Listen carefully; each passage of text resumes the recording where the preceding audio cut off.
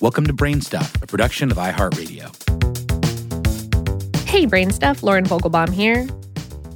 In the 159-year history of the Medal of Honor, the United States' highest military award for valor in combat, more than 3,500 people have received the prestigious prize.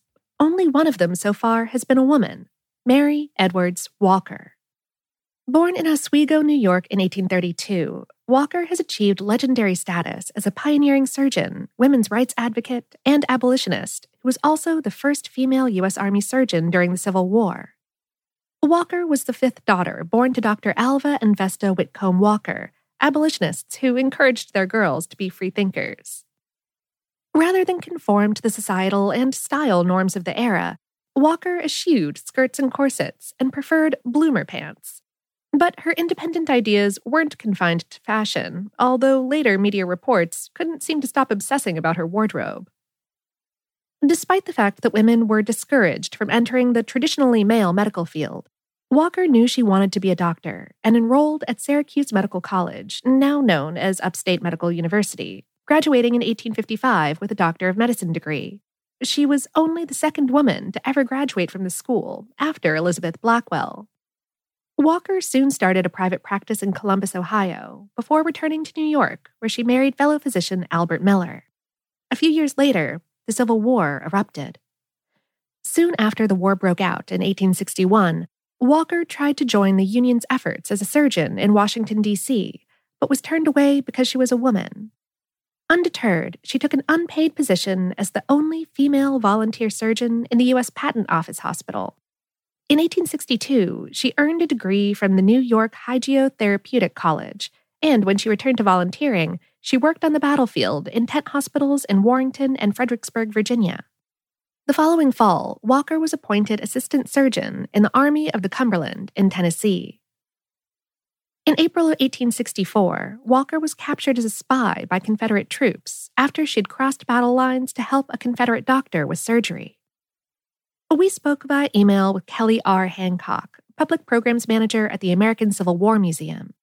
She said, Mary was imprisoned at Richmond's Castle Thunder, which was a prison primarily for Richmond's own, unruly civilians, prostitutes, unionists, and deserters.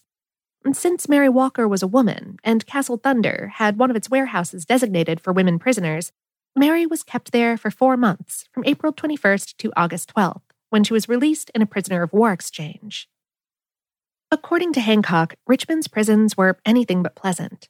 She explained, they were crowded, poorly ventilated, and disease-ridden. In a city in which their own citizens were having trouble putting food on the table, prisons received scant rations. Hancock says newspapers later described Walker as being worse for the wear when she was released. She said, what strikes me most about her time in Richmond is that every time she is mentioned in the newspapers, the press comments on her appearance, especially on her dress. The fact that she was dressed like a man or in man's attire was extremely shocking. Mary refuted the claims that she was wearing male clothing because she was not. She was wearing her own clothing. Which is true.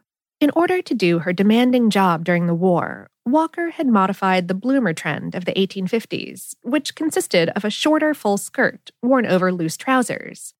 Instead, she designed and created her own medical uniform, a mid-length skirt worn over a pair of trousers and a buttoned coat. Not only was the media critical of Walker's clothing, but reporters were merciless about her overall appearance. Hancock said, the press was also very critical of her looks, calling her ugly and skinny, which at the time was not a compliment. I think this disparagement is primarily due to the resentment over her stepping outside of what was socially acceptable for a woman to be and do. Walker was released from prison in August of 1864, and just 1 month later became the assistant surgeon of the Ohio 52nd Infantry. Soon after that, she began supervising a hospital for female prisoners and later oversaw operations at an orphanage.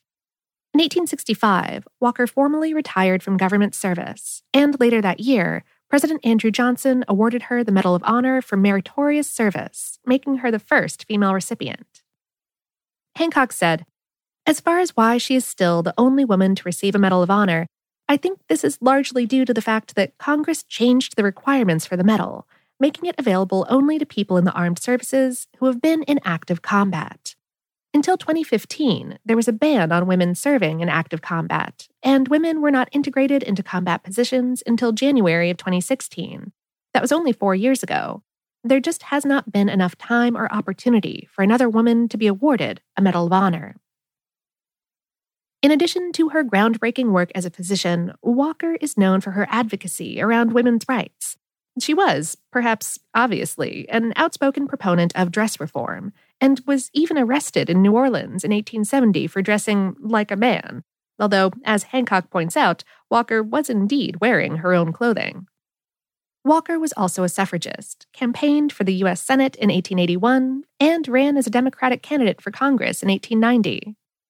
Despite her losses, she testified in front of the U.S. House of Representatives in support of women's right to vote. In 1917, the terms designating eligibility for Medal of Honor were reappraised, and Walker's name, along with several others, was removed from the list of awardees, and it took until 1977 for a congressional reappraisal of her achievements to restore the honor.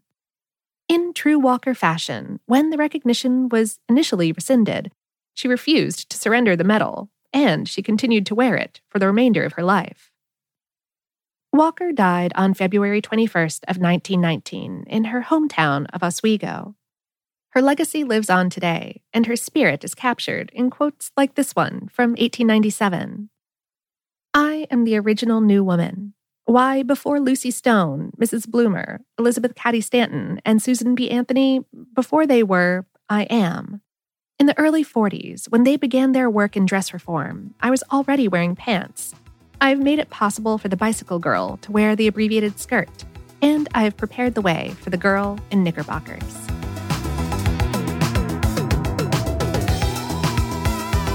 Today's episode was written by Michelle Konstantinovsky and produced by Tyler Klang. For more on this and lots of other curious topics, visit howstuffworks.com. Brainstuff is a production of iHeartRadio. For more podcasts from iHeartRadio, visit the iHeartRadio app, Apple Podcasts, or wherever you listen to your favorite shows.